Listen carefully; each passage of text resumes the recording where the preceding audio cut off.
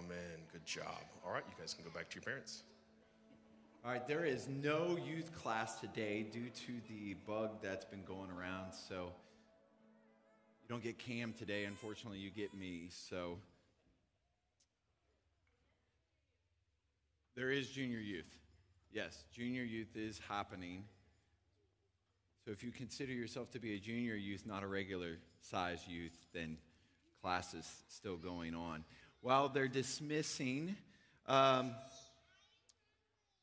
hungry? I'm hungry too. I normally don't eat before I preach.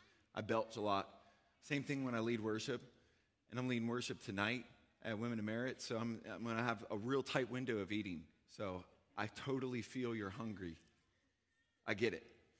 Some housekeeping announcements. So my wife and I are leaving Sunday, and we will be gone until the 1st of December on our annual sabbatical. And so Brent will be here, the deacons will be here, but next week we have a special guest, and I am extremely excited.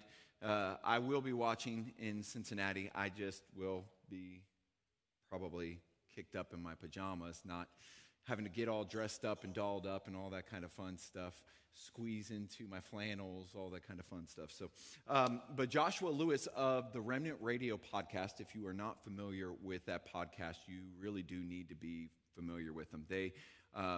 Him along with Michael Roundtree, who is the senior pastor at Bridgeway in Oklahoma City, and then they have different other hosts and stuff like that come on. They tackle theological topics, they tackle doctrine, they tackle all kinds of stuff. They've had guests from everybody from Francis Chan to Dr. Michael Brown, and just try to come at some of the topics in the Bible from just a very balanced way. And so I got to hear him speak not only at Unite OKC, but at a pastor's breakfast. And immediately, as soon as I left the pastor's breakfast, I contacted him. I was like, hey, by the way, like there's this date coming up like many months in the future. Would you come to Norman and preach while I'm not there? And surprisingly, responded right away, had a great conversation with him on the phone. And so I'm very, very excited for Joshua Lewis to be here next week.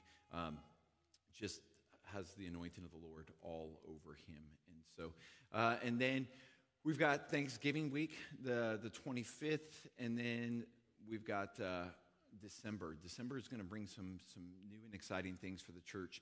Our family meeting in August, some of you were here for that, some of you weren't. We talked about the fact that we wanted to start doing midweek gatherings, having youth have more gatherings together, and then obviously I'm still young enough to be considered a youth, so I want to have more gatherings too. So on the 5th of December, which is a Tuesday night, and on the 19th, so we're going to do them twice a month, so that way we can still keep our house church, our night of praise and worship. We can still do some of the other things that we're doing, but on the 5th and the 19th, that will start our first Tuesday gathering. We're calling them building blocks, and during the month of December and the month of January, we'll be meeting at what will be our new home, which is Westmore Community Church. It's about 10 minutes north of here. Now, when I say 10 minutes north from my Blanchard, Newcastle people, that's deceiving because it's not really 10 minutes for you. Part of not wanting to leave Norman was like, oh, the people in Blanchard and the people in Newcastle and the people, they're not going to come. So I Google mapped it. I was going to say MapQuest, but that's not really a thing anymore. I know, right? I don't know. I used to print out the MapQuest stuff. I know I'm turning into my father. And it's, those commercials, it's happening. Guys, it's happening. But I Google Maps it, and it is 1 minute difference. I don't know how that works out, probably because it's right in between 44 and 35, and so you just hop, skip, and jump rather than having to go down past the casino. It'll be great for your pocketbook, too, for all of you who stop in there and gamble away your tithe money on the way to church in the morning. So, yeah, shame on you. Shame on you. Yeah. If there's anybody in here, sorry, I literally just made that up. That was the Holy Spirit, that wasn't me. So those are going to start happening in December, and we'll have those in December and January at our Westmore location, and then the very first Saturday of February, we'll be meeting in Westmore for our Saturday church services.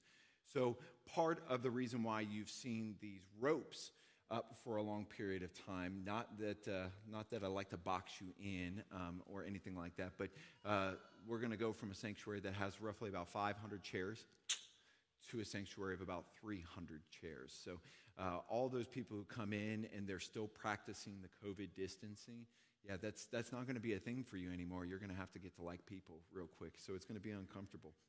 If I've had to change and grow this year, I guess maybe you do too. You're going to have to like people. So part 4 and the final part of the Orphan Spirit. I will say that this has probably been the heaviest, hardest sermon series for me personally. Not only just through experiencing the Lord do things in my life that I didn't know existed in my heart. I didn't know existed in my mind. I didn't know that I had these mentalities. So not only hard from the standpoint of him revealing those things to me, but then walking through the healing of that and then showing me through his word why those things are there and why those things are important. And what I've seen over the last 3 weeks is I've seen the orphan spirit manifests itself in many different ways with many different people in the congregation.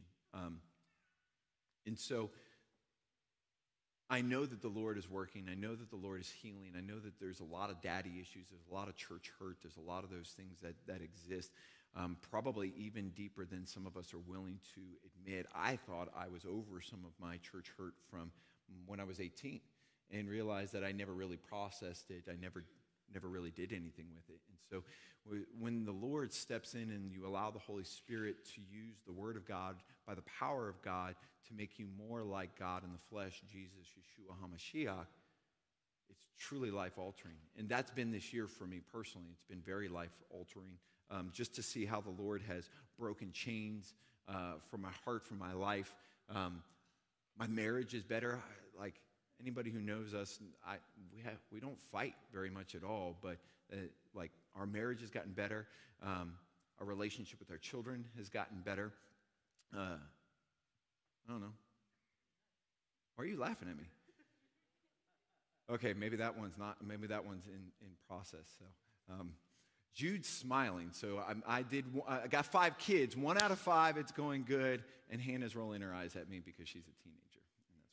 So, open your Bibles to John chapter 14, because we're going to see the disciples wrestling with Jesus and what Jesus is saying. No different than, personally, I have wrestled all year with the Word of God and the power of God and how God wants to be my Father. In John chapter 14, we see the disciples are wrestling with the fact that Jesus is talking to them about him leaving. They've had the greatest Torah teacher. They've had God in the flesh. They've had this as their mentor to do life with. And all of a sudden, Jesus is setting the stage for him leaving, him dying on the cross and not being there daily, face-to-face, physical in the flesh. They're not doing the handshakes. They're not doing the high fives, all those types of things, that he's going to be leaving them. And they're wrestling with fear. They're wrestling with the lack of control. There's some abandonment that you can read in the text there where they're just like, what's going to happen, Lord? We're insecure. With you, we're secure. We have a teacher. We have a father. We have somebody who loves us, who's going to mold, who's going to walk through this with us. And what's going to happen when you leave? And one of the things that Jesus says in verse 18 is, I will not leave you orphans. I will not leave you orphans. You know, a lot of times we look at Jesus as the Son, and we talk to our sons, hey, we want to be like Jesus. We want to be like Jesus. But this year, Jesus has really become my Father. He's really become a Father, someone who I can look to knowing that I sidestepped the wrong way, or somebody who I can go to and say, I don't understand why I'm so mad. I don't understand why there's a heaviness. I don't understand. Rather than constantly just asking him to be somebody who just takes things away or who gives things. Like, I didn't mean to turn Jesus into Santa Claus, but allowing him to actually be my Father, where it's not just, I'm not asking him to give me things or take things away. I'm asking him to teach me, Why did I get mad when this person did this? Why did I get sad when this happened? Why do I want to react in a certain way? And allow him to take me through his words and through his example by the power of his Spirit and actually mold me. Because I spent 17 years of my life trying to understand God, and I thought I had figured out how to walk like God, so then I could teach other people how to walk like God. And what I realized is that I knew a lot about God from my perspective. From my perspective, I knew a lot about God. I knew very little, and still, the more I learn, I know even less of how to actually walk like God, let alone to then be able to stand up here or meet with you guys for coffee or for food or for any other interaction and then teach you how to do that. Not to be a clone of me, but to be an apprentice of Jesus. And the more that we become like Jesus, the more our example will set a real life example for people to watch and follow. But last week we talked about you're discipling people every single day, and you're being discipled every single day. So if you don't truly know Jesus as a father, then how do you know that you're actually discipling people under the fatherhood or under the sonship of God? A question that I've asked myself a lot. And even while writing sermon notes and going through scriptures and then throwing it away, I put it in the trash can on my Mac. Like, I don't physically write. And Brent still brings a binder up here, and like him and Glenn have that thing in common. They were talking about the size of the pulpit at the new church because it's like he carries a binder and he puts it up here, and it's like, so when I throw away my notes, I just move it to the recycling bin on Mac iOS. Like, I don't physically throw it away. Which means maybe it's still out there someplace in the X's and O lands. But Jesus will not leave us orphans. Now, while he had to leave the flesh, God the Father was not going to leave them abandoned. And he promises to send the Holy Spirit to dwell in them. It isn't the heart of God to abandon you, to leave you alone in your fear, your shame, your guilt, and your condemnation. It isn't the heart of God to leave you fatherless. Even when God sent his son Jesus to this earth, it wasn't Jesus' heart to come and then abandon his disciples, to come and abandon his mom, to come and abandon the other people who traveled with him, the people that he ministered to. You see, an orphan is someone who is alone, and Jesus promises over and over again that you aren't alone. And I want you to hear that, because I am alone a lot. And when I'm alone a lot, sometimes your thoughts go. Sometimes they go. I don't care, like, let's just be transparent for a second. You can read the Word of God, and you could say, oh, man, Lord, I see what you're doing. And then all of a sudden your thoughts go, and you're just like, oh, that's why that person acts that way. And you can become judgmental, and your mind can wander, and you end up alone. Because you end up taking the power of God, the Father, and becoming the judge. And so when you're alone, you have to remember you're not really alone. God's there. And in those moments where you'll sit and you'll think, or in those moments, you see, I used to do the opposite of this. I didn't ever want to be alone with my thoughts, or I didn't want to be alone in the Word of God. And so I just got really busy doing the ministry of God, which is just the business, and putting God on top of it. Like selling cars for God, going to lunch for God, doing it for God. This happens a lot. This isn't new. It's not just Christianity. Anybody who says that it's just Christianity, it's not true. The Messianic movement, the Hebrew roots movement, whatever you want to call yourself today, there's a lot of businesses. And you do that because then you feel like you're accomplishing something. And this year, the Lord really showed me that we really weren't accomplishing anything. Because we were never alone with the Lord.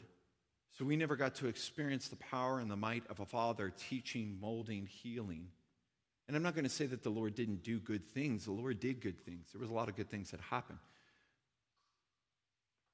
But when you get alone with the Lord and you actually sit in silence and let him teach you, heal you, some of the things he's shown me that I have forgotten about, I can only imagine what it's going to look like. If it actually gives an account of everything we did good and bad when we get to heaven, like, whew, I have forgotten more in a short period of time. I can only imagine what he's going to show us in our life. But this year I realized that I was operating out of an orphan spirit, but I'm not an orphan. I operated out of a mentality that didn't allow God to be my father. That didn't allow myself to be vulnerable to the fact that maybe I did something wrong. And the irony of all of that is being an actual earthly father, you can experience through your own children the very issue you have. So when one of my children, who will not be named, gets disciplined, he immediately gets angry. Like, I didn't do that. That wasn't me. And you can see the shame.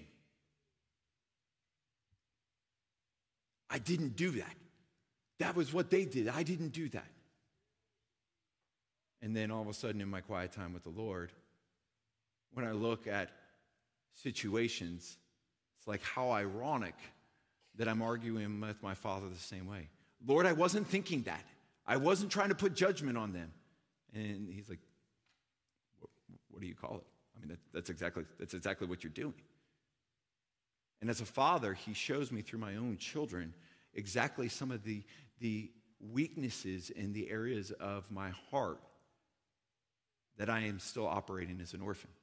I don't want him to father me. I don't want him to lead me. I am safer if I control it. I am safer if I don't let anybody in. And what happens is we create kings who rule when we need fathers. See, what is the difference between a king and a father? A king takes. We see this in the Bible with King Saul. They'll take your sons and daughters. They'll take your money. They'll take for their kingdom. And what do fathers do? Good fathers want to bless. They want to build. They want them to go further. I've spoken to a lot of dads in this church. And no matter how you lead, I've never met one father in this church who wants his kids to have less success than they had. They all want their kids to go further. They want their sons to be better husbands. They want their daughters to be better wives. They want them to go further. And we see this in the spirit of Elijah, where it says that the spirit of Elijah will come before Jesus. And it will turn the hearts of the fathers to the sons and the sons to the fathers. So, prophetically speaking today, if we are towards the end of times, then the hearts of the fathers need to turn to their sons, and their sons need to turn to the fathers. Because if the spirit of Elijah comes before Jesus comes, then we should see the fruit of that spirit. And right now what we see is we see kind of the opposite globally. We see fathers distancing themselves from their homes. We get so busy at work. We perpetuate the fact that we're not really orphans, but we're operating out of an orphan mentality. You see, the orphan spirit, it's not a demon. It's not something, I hate to even say this, but if it was a demon, it would actually be easier because it says we have authority. So it's just like, hey, I cast that out of you in the name of Jesus, in the authority of Jesus. It's gone, like be gone. Go find some other parking lot to hang out in or whatever. It's not a demon, so it doesn't just get cast out. It's a mentality. It is a lifestyle by which you operate. Those are harder because they come rooted in your history. They come rooted in your culture. They come rooted in the generations of your family, which means they're harder to fall out of agreement with because you have to make new habits. You have to make new patterns of lifestyle. And that's not something that happens overnight. This mental state is one that affects absolutely everything we do. We see it in narcissists. They have to control everything because if they control everything, then they don't have to be at the mercy of somebody else. Well, we also see this on the opposite side where people are so passive that they don't want to do anything because they're afraid, I don't want to upset the apple cart. So the orphan spirit is not something that is discriminate just based upon one personality type. Most people have been hurt. Most people operate out of that hurt through bitterness, walls, and closing yourself off. This is the absolute opposite of what Jesus modeled for us. He was willing to leave himself open to the very end of his life. Think of how Jesus interacted with Judas. He knew what was going to happen. That would have been the best time for Jesus to at least be borderline passive-aggressive if he wanted to. And because he loved Judas through that situation, Judas was so overwhelmed with guilt that he tried to make restitution and repentance. So overwhelmed. You see, the orphan spirit shapes how we come to conclusions, the process by which we decide how we do our daily life. And it normally generates a false narrative and a judgment cycle that's built off our own defense mechanisms. I understand this because I have operated this way for many, many years of my life. And for whatever reason this year, I don't know why, the Lord decided that I needed to walk through this. And I'm grateful for him to allow me to do that. Because there's so much more peace in not having to control everything. There's so much more peace in understanding that I don't have all the answers. There's so much more peace in understanding that I can just run to my Father and I can just fall into his arms and I can just be healed. I can be loved. I can be nurtured. I like to consider myself a tough person. And this year, I found great joy in finding peace and nurturing from God the Father. Just great peace. I'm not afraid to admit it. I'm not afraid to walk in it. I like to crawl up into God's arms. And I like to just sit there and say, teach me, show me, heal me. I could have had that as an actual physical son. I had two different fathers. Both were actively engaged. One was a little bit more dominant in his personality. One was definitely more passive in his personality. And so I could have had that type of physical affection at any point in time. But I didn't want that because I was a very stubborn, strong-willed, and rebellious child. And so now at 41 years of age, the Lord is teaching me how to experience that and how to find peace in not having to think of myself like a Steve Jobs. Oh, I'm a pioneer of things. Well, what are you going to pioneer? It says there's nothing new under the sun. So yes, he might allow you to produce something, but ultimately it was him who produced it. And he was the one who put the gift and the calling inside of you before you were born. Early in John chapter 14, Philip asked Jesus to show him the Father. And Jesus says, if you've seen me, then you have seen the Father. Jesus came to show us the heart of the Father. The majority of the actions and ministry of Jesus on this earth was to show us who and what a father does, to model an example of the true fathership to a people who had abandoned the Father's heart. Jesus' confrontation with the religious leaders of that day was to confront the religious representation that was supposed to model what a father does. The religious leaders of the Pharisaical sect were supposed to be the spiritual fathers. And to a degree they were from an intellectual standpoint, but the interaction that they had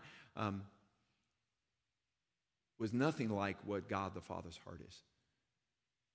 The Samaritans were lesser people. You can't be around them. We don't do anything with Gentiles. Stay away from those dirty Gentiles. That was the Pharisaical religious leadership of what a father was like, was compartmentalize what is and is not appropriate.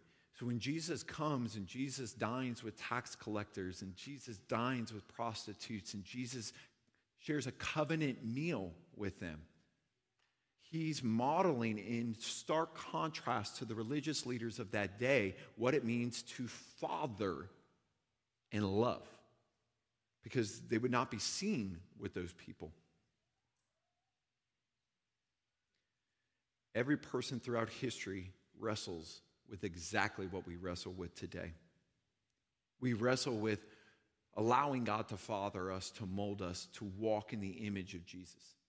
We see this in our interactions with our brothers and sisters of different denominations of Christianity. We see this with people of different ethnic groups. We see this of people of different status of financials.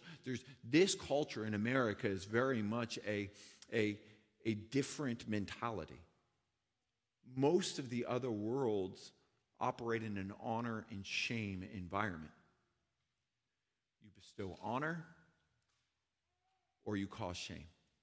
And so as sons, as daughters, when we walk, if we're called God's, if we're Jesus and we're bearing Jesus' name, if we're walking in sonship, then we should be bringing honor to his name.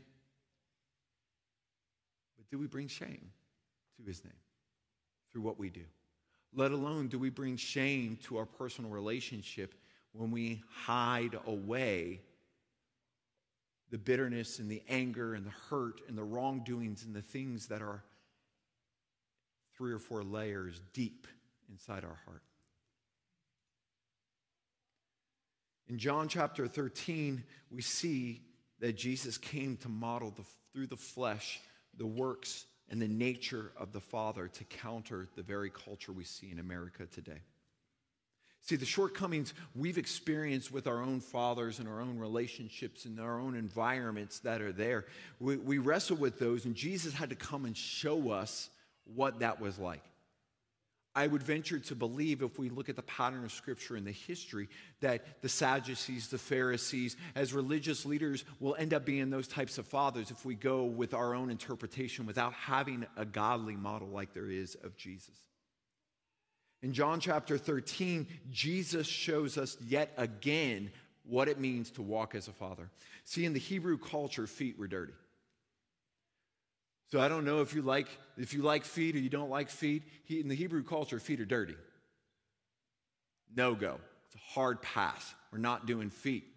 And yet what we see is Jesus lower himself to take off his garments and wash his disciples' feet. You would hire a Gentile slave to do that in the Hebrew culture, but you wouldn't do that yourself. And we see Jesus do it for his disciples. Now, when I was reading through that this week, and again, been reading the scriptures my entire life, I can remember and visually see times where I would kneel down for my kids. I'm not a feet guy. Hard pass. Don't like feet. They're ugly. But my sons do not wear shoes. It doesn't matter how many times I tell them to wear shoes outside, they don't wear shoes. If we would have been wearing our shoes, we wouldn't have gotten stung on the bottom of our foot this week. They refuse to wear shoes. I can promise you, even with the big old sting that he got on the bottom of his foot this week, I can promise you they will not wear shoes outside. So their feet are nasty. There's one room in our house that smells like sweaty boy feet. It's the sweaty boy room. But there's been multiple times throughout my life that I have gotten down and washed my son's feet because I didn't want them to come in the house that way. And this week, that hit different. That hit different going back through Jesus' example and in the cultural context of him being a father and saying to his disciples, not only was he acting as a teacher and a leader and a mentor, but he was a dad to them. He loved them like they were his sons. And he would get down and he would wash their feet. And in the Hebrew time, they didn't have the Court Vision Nikes. They didn't have vintage Vans. They didn't have all these things. They had sandals of some sort, leather sandals. It was dirty. And yet he lowered himself to his children and he washed their feet to show them honor.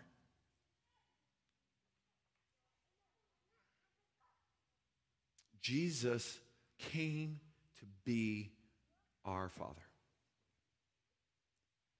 because he did everything his Father said. I just want to emphasize this for my roots-based people. No one comes to the Father but through me.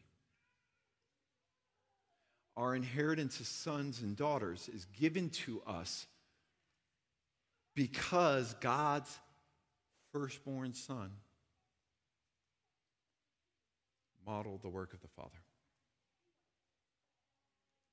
It's by that relationship you are now grafted in and adopted to God's family.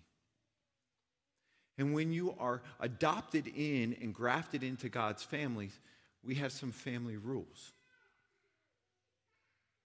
And then we walk out the family rules to the best of our ability. The rules are not the Father. The Son is not the rules. And so I understand all the different theologies and all the different things that are out there, but I got to tell you, the power of God comes through the breath of God. Why can I say that? Because when God spoke his breath, it existed. And then God changed it up.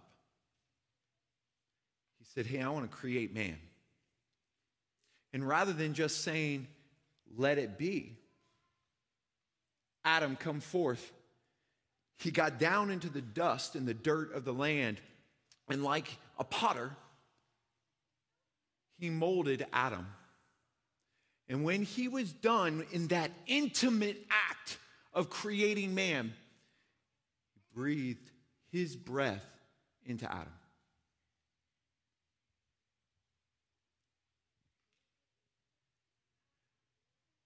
I do not care how much you know about the Word of God if you cannot experience the breath of your Father in your lungs.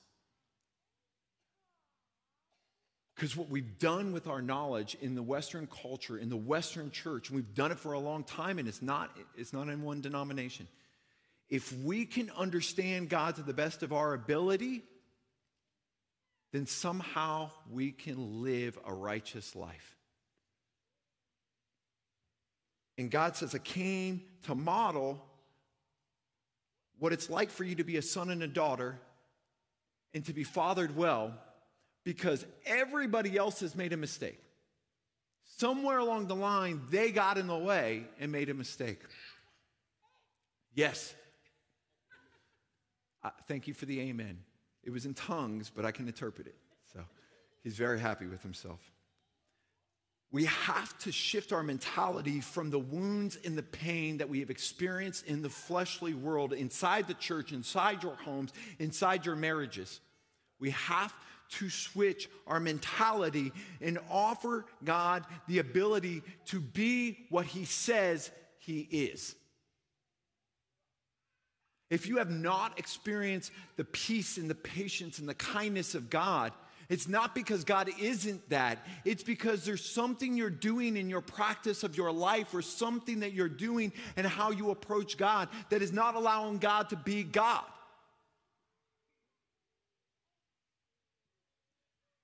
And look, I understand I went through church hurt. I went through church splits. I've gone through organizational splits. I've gone through these things. I've seen people in the highest level of ministry who've cheated on their wives and had adultery and who have embezzled funds and who've done all that. Like, I understand it. It's hard to open yourself up in religious circles and environments. Some of you have been married multiple times and you've been hurt. Some of you were abused. It's hard. I understand it.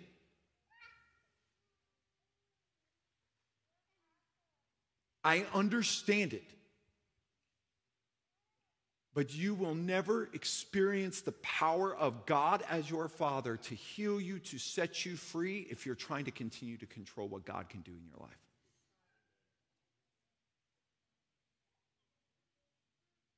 Somebody is in control of your life. It's either you or it's him. Take it from a guy, type A, narcissist, recovering.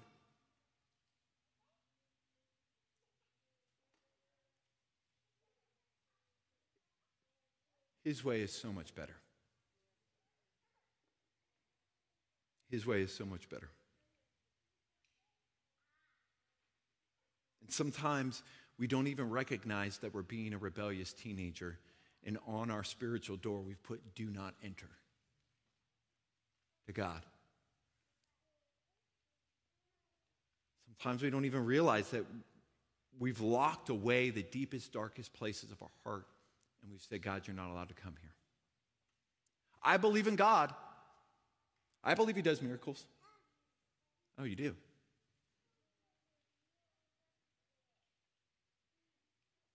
I believe he heals. Oh, you do? Have you asked him to heal you?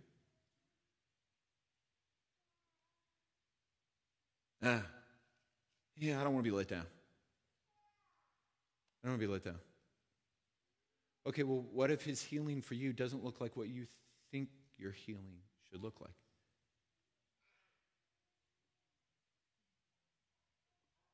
I mean, he healed me.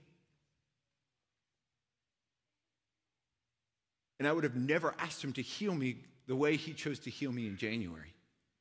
I would have never asked for it, but he did it. Couldn't have even fathomed what God could do in my heart, in my mind, in my life. Couldn't even fathom it. But he had to bring chaos in order to provide me his order. Luke chapter 3, 23 through 38, we have that wonderful part of Scripture where it's the begots. It's where we trace our family lineage back to confirm whether or not we're in the mob, whether or not we've got Jewish blood or whatever. Luke's doing this for Jesus. And why is he doing it for Jesus? It's because there's already a question about the validity of Jesus. Like, Mary is a virgin. She's a teenager by all extensive purposes. And people are already questioning. He's the king of the Jews. So Luke tracks back his entire genealogy here. Now, and sometimes where they track back Jesus' genealogy, they take it back to Abraham. And then in other times here in Luke, he actually takes it all the way back to Adam. You see, in the Hebrew culture, the family name and where you come from was important. And so Luke is putting down in his narrative the fact that this guy you see in front of you is the king. His family line is legit. This isn't some random guy who came. So this guy wasn't just adopted. This is from the line of God all the way back to the Garden of Eden. Because we talked last week, Adam was created in the image of God, and then all of Adam's children were created in the image of Adam. So he tracks back Jesus' lineage all the way back to Adam. Why? Because this helps establish the identity of Jesus as a son of all mankind. It's your identity. And what does a son do? A son builds the father's house. He builds the Father's brand. That brand becomes his brand as well. And then he multiplies that throughout the earth, the family name. So when Jesus is making reference in John chapter 14 and throughout the gospel that he only does what the Father does because his Father sent me, Luke is important for you to be able to go back and quantify who is his Father. This is why they're asking the questions. Just show us the Father. You say you're the king, show us your Father. Well, he's saying, God is my Father.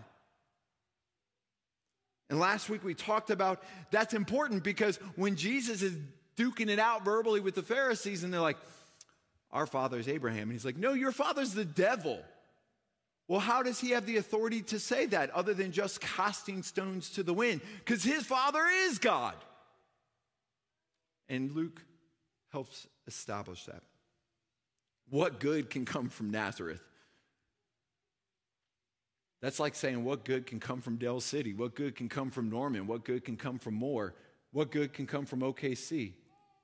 God can make good and bring good any place he wants to because he creates Tov.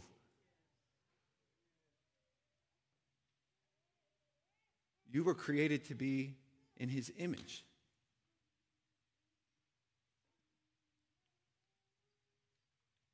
I think it's also important for us to understand that as the second Adam, it's important that Jesus is tracked back to the lineage of Adam because Adam comes into agreement with the first orphan. You see, the devil was a creation of God. The devil was given his father's name. The devil was given authority by God. And he became the first orphan when he chose that he would ascend upon his father's throne, that his name would be equal to his father's, and that he was going to take it and make it his own. He became the first orphan.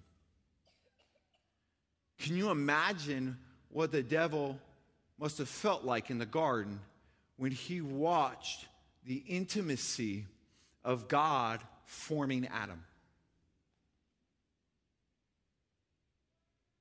And he said, well, he doesn't treat me like that anymore. He doesn't treat me with that love. I don't have that. I'm going to take it from him. This is part of what the orphan spirit does inside your homes, inside your churches, inside your jobs. When you look at others and you're like, well, I don't have that. Well, I don't get to do this. Why are those people being kind to them and they're not being kind to me? And you start to become embittered, envious, jealous. And you start to attack God's other children. Meanwhile, you're also dying inside. And because you're dying inside, because you don't have the heart of the Father, because he's not loving you and he's not there and you've closed him off and the cancer's growing inside of you and you're just all bound up. You're on a suicide mission to destroy as many people so you can feel exactly the same way that you feel.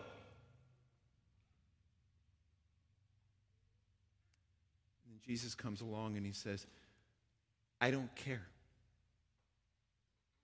Your worth is not that.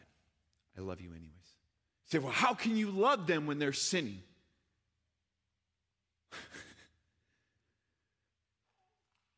What other way is there? While we were yet sinners, Christ died.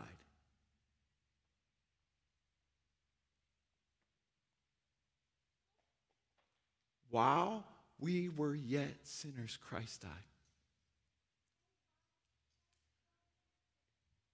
Christ didn't wait for you to get healed. Christ didn't wait for you to become a better father. Christ didn't wait for you to become a better mother.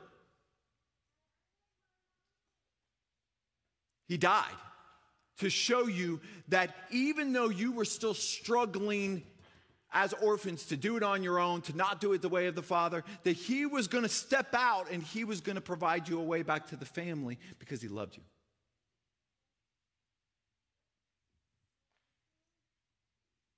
There's not a dad I've met who wouldn't give his life for his children.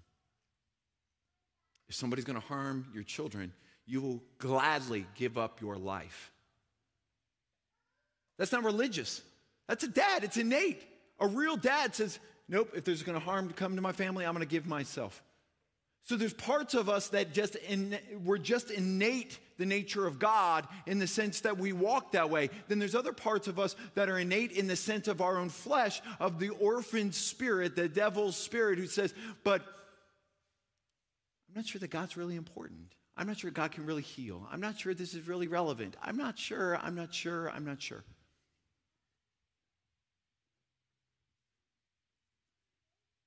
The Father's DNA, Yahweh's DNA, is literally woven into each and every single one of you. Before you were born, he put a gift, a talent, a skill set inside of you. And then, like a good dad, he's like, you don't want to play baseball anymore? Okay. You want to play basketball? We've gotten so weird now. It's like, you want to play basketball anymore? You want to play pickleball? But it's the same thing. It's like, okay, so you don't want to be an apostle anymore. Okay. Well, I didn't give you the gift of being an apostle. You want to be a teacher?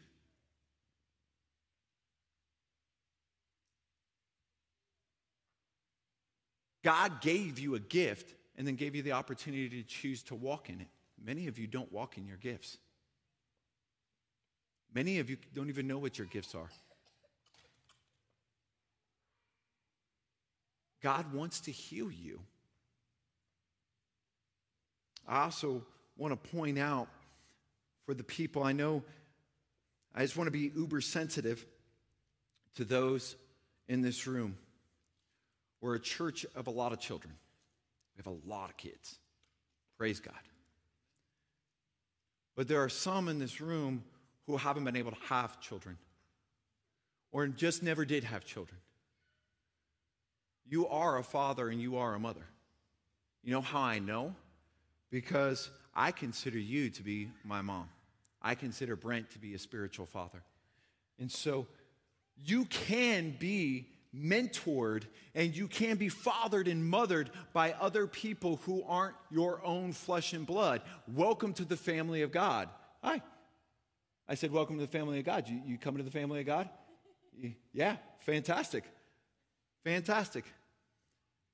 But you have that, and this is why you see the father and the mother motif with God. When we come together, it doesn't just have to be in your home.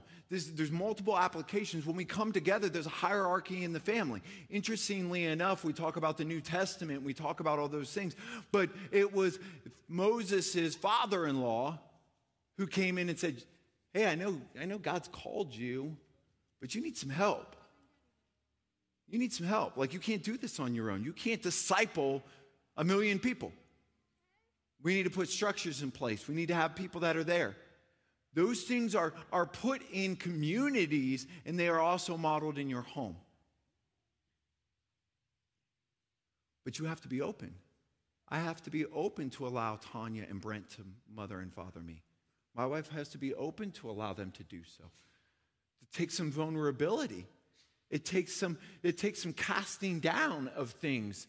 It takes some pride. You have to cast it down and say, hey, teach me. Teach me. Teach me. Teach me.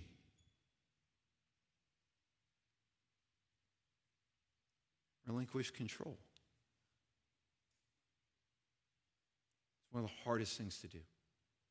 Because when you relinquish control, you have to trust that whatever is going to control, whatever is going to guide, whatever is going to lead, has your best interest at heart.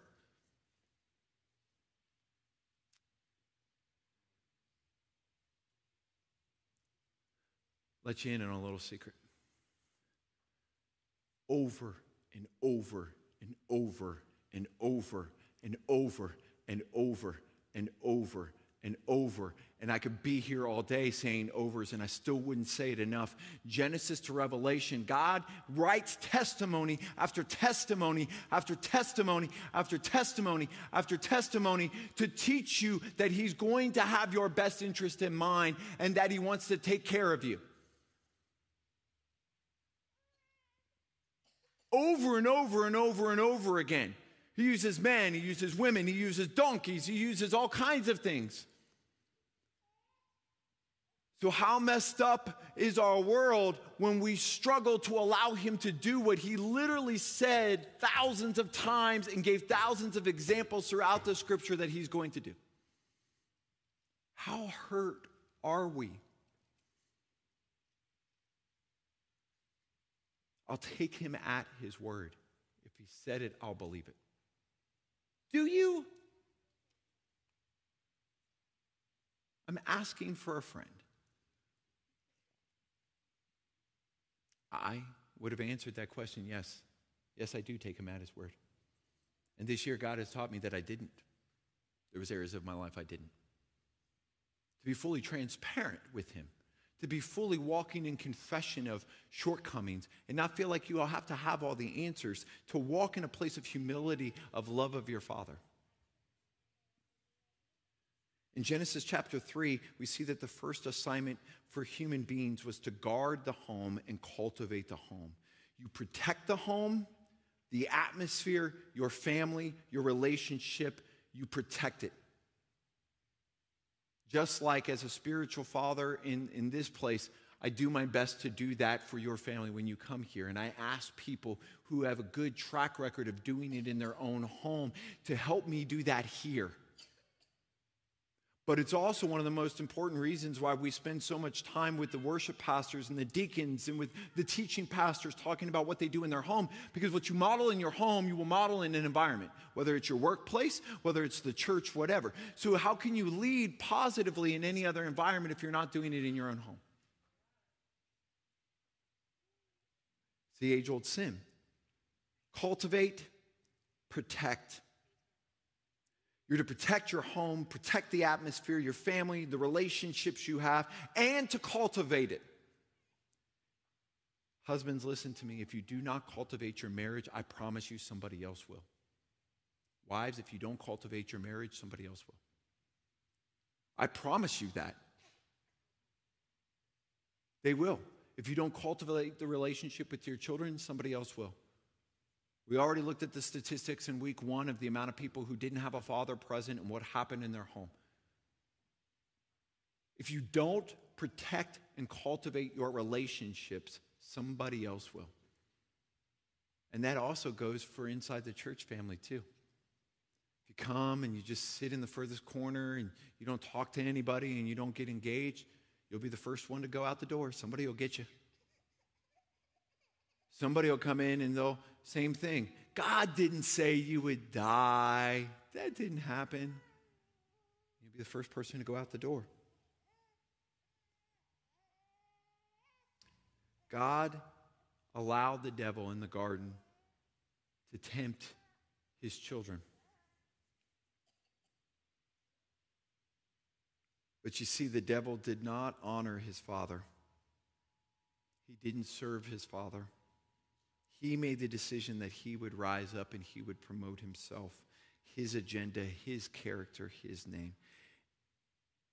He was full and is full of bitterness and hatred and spite and envy against God and God's family. And a lot of times we think of the devil as, well, I'm not like the devil. I'm not sinning like the devil. If those attributes are in you towards other people in God's family or towards God, or some of the blessings you see in other people, if God's showing honor to people and he's blessing them and you find yourself to be like, oh, why is he blessing them? It's the same spirit, same interaction. Why won't God bless me? Why can't I experience this from God? I see them do it. God, it's the same spirit. Many of us have fallen into the same trappings that Adam and Eve did. We see in Luke chapter 4, it says that by listening to the lies of the devil, that Adam and Eve had betrayed their father. If we're listening to lies about God, or we're walking through lies about God, or we're walking through lies of our fathers, or we're walking through lies of other people's fathers, then we're walking in betrayal. And when betrayal came, shame also came. And the consequences of the shame was that guilt came into their lives. And when you have guilt and you have that oppressive shame in your life, it robs you of who God said you are. See, guilt is something you can repent of, you can turn away from. But shame is something you need someone else to come and lift you up and pull you out of and restore you. Israel was shamed and brought shame on God, and yet God sent Jesus. And then when you have guilt and you have shame comes fear. The fear of being exposed, the fear of being rejected, the fear of not being received by your Father.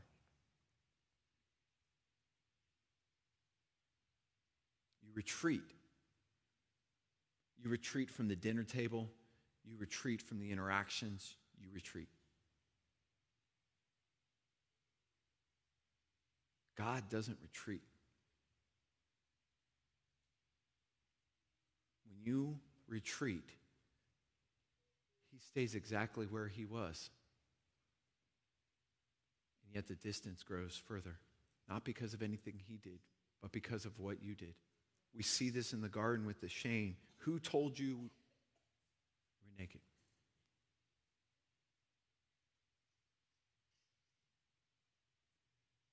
Romans 8 tells us that you weren't given a spirit of fear and that you aren't slaves. Through Jesus, you've been adopted. The man who gave his life to be slashed, beaten, mocked, spit upon, so that he could guide you, protect you, and heal you. That he could provide a way back to the family. When we walk in an orphan spirit, we tend to cover up and project something that isn't true. It's not really who we are. And so we never really have any intimacy in our relationship. And if we're practicing that with our friends, with our spouses, with people at work, how much more does it hinder your relationship with your Heavenly Father? When we hide who we really are, we hide from true intimacy. Intimacy of a relationship with our sons and our daughters, with our friends. I have some friends that I have 100% faith that I could call, and it does not matter what I said to them. They would still love me, and they would still walk with me. I try to model that friendship for my friends as well. Why? Because this is the sonship of a father who can heal, who can restore, who says you're never too far gone, who will leave the 99 to go find the one. The one who's a pig farmer, the one who's out buying prostitutes, the one who's out squandering the name of his father. He will go find him and he will heal him. But how many in this room have experienced that love and that healing from their father? Many in this room, you can tell me what happens in the Torah portion. You can tell me all of why the Trinity isn't in the Bible or why it is in the Bible or whatever your thing is. You can tell me all about the cosmology of the world. You can tell me all about what you should or should not do on the Sabbath. But how many of you have found the Hebrews chapter 4 rest in the arms of your Father, Jesus, the Sabbath day rest? How many of you have broken down the walls of sin and shame and guilt in your own life and allowed God to restore you to the family name? Not your name, the family name. Some of you are waiting for the restoration of your last name. If I can just bring the McClure name, if I can bring the Frankie name, if I could bring the Jeffries name, whatever your name is. And you may never get the opportunity to do that in this life. But you all are granted the opportunity to take on his name. be a part of his family. And the Roman culture of that time, of the first century of Yeshua, says when you take on and you're adopted into his family, he takes your debts, he takes your pain, he takes your shame, he takes your guilt, he gives you a new name, he cancels out any of, like, you can't even go do the $23 background check online because it doesn't exist anymore. You're not there. You're bought and paid for in the family of God. Are we walking in that freedom? Some of you do, some of you don't. And the last 3 weeks has told me that. And the most important thing I can do as a pastor, worship team, you can come, is not fill your head with knowledge. It is to help you experience God the Father through the power and the presence of him. Because when you cast down what you have and you start to follow him, he then models discipleship. He teaches you how to walk. Well, if he did this as Jesus in the flesh, how much more when he says that it's for your benefit that the helper will come, that it will give you a new spirit and a new heart to teach you how to walk? How much more beneficial is it for you when you lay it down if you allow the Lord to actually empower you? But sooner or later, you have to stop coming to church. You have to stop coming to your worship dances in the car. You have to stop coming to these places of your relationship with God and see them as entertainment or as something that you just must do. And you have to start treating them more like the altar of the Lord, where you can be refined, you can be burned, and you can be pleasing in the sight of God. The power of God came and dwelt in the temple and the tabernacle. And if this is the temple and the tabernacle that we currently have right now, he can dwell in there and let the fire burn away the things of this world. But you actually have to cast your cares upon him, and you have to say, Dad, I'm ready for you to love me and heal me. So many people are so closed off.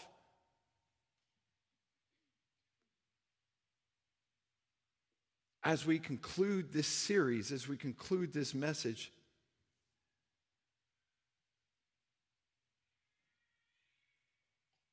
cannot experience the power of God while you try to control it. I understand people have been hurt. I get it.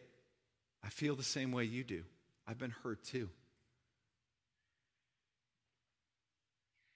But I have never experienced the power of God while I try to control the power of God in my life.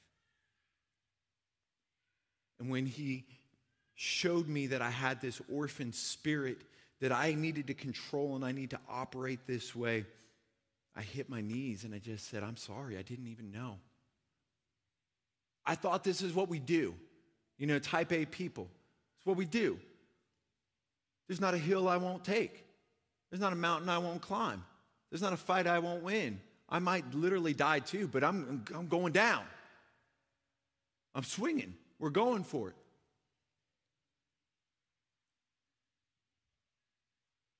And he said, that's great. All those imaginary fights you've won. All those things you controlled. How's the last year been for you? How's the last 30 days been for you? Did you really control that? Was that your wisdom? And I started to think back and what I would have done a year ago. I was like, oh, I didn't do that this time. I wonder why I didn't operate that way. And I started to realize that I was actually opening up my heart to the Lord and allowing the Lord to do things, but I didn't realize that's what I was doing. And when those revelations come, I had to ask myself, how do I expect to see healings, signs, and miracles? How do I expect to see people who are wrestling with pornography or are wrestling with anger or guilt or shame? How do I expect them to experience the power of God, to heal them, to restore them, to set them free, if all we do is try to manifest the Spirit and the power of ourselves? If everything in this church service is so controlled, then We can say all we want. God, come move. The scripture says where 2 or 3 are gathered in his name, he's there. So we know you're in the room. We're theologically correct. He's in the room. He's just not allowed to do anything. He's in the room, but we took his mic.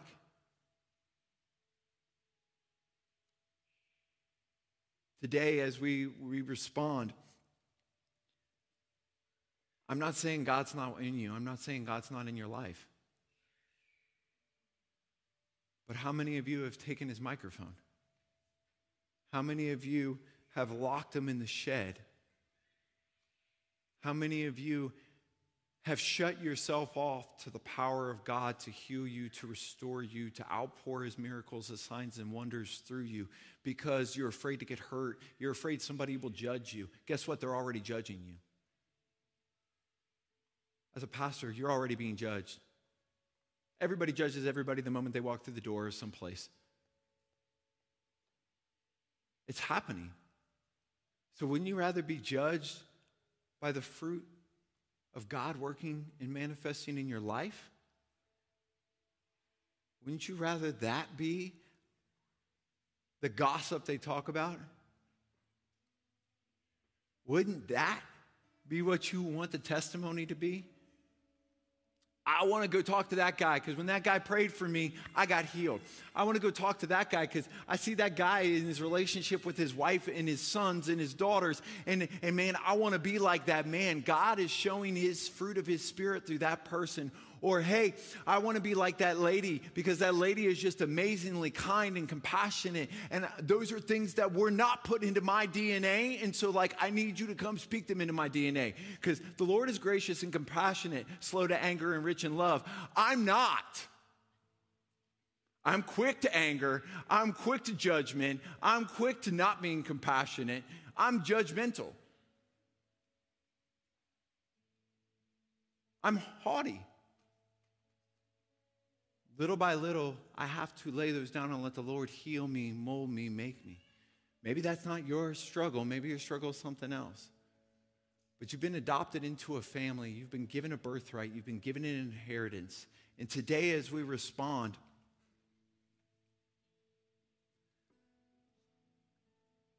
you have to do something with what God's given you. God is a multiplier.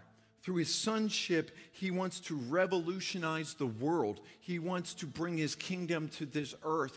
Through his sonship, he wants to multiply.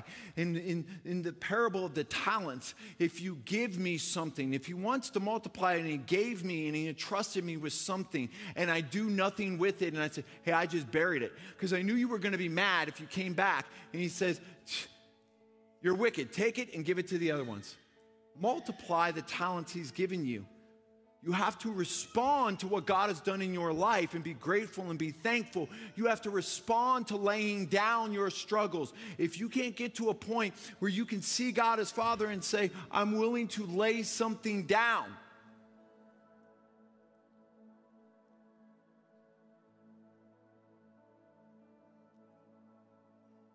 You can't be healed. The Lord has healed a lot of things in this church in a really short period of time. I don't even understand it. I just know he's gracious and compassionate. I know God wants to heal you today. I know God wants to love you today. I know God wants you to walk in your calling today. I know God wants you to experience something maybe you've never experienced before in your life. Maybe you've never experienced the love of a father or the nurturing nature of a father. Maybe it's so twisted in your mind that you're like, I can't even do that because we got too many Epstein Island people out here. Guess what? God isn't creepy. He's perfection. We're the ones who make it creepy.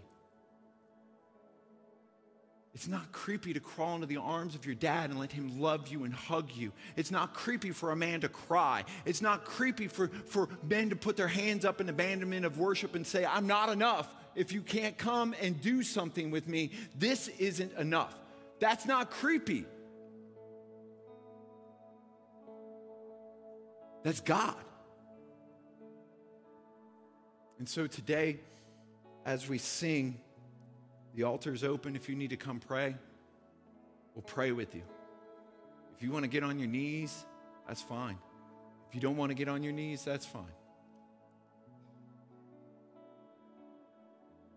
But don't allow the Spirit of God to be closed off from your heart. Don't allow the power of God to be closed off from your life. Don't allow the love of a father to be excommunicated from your walk. Because it literally will change every area of your life. It will change how you interact with your spouse. It will change how you interact with your friends. It will change how you interact with your children. Because it first changed in how you interacted with your Heavenly Father. And He is perfect in all of His ways.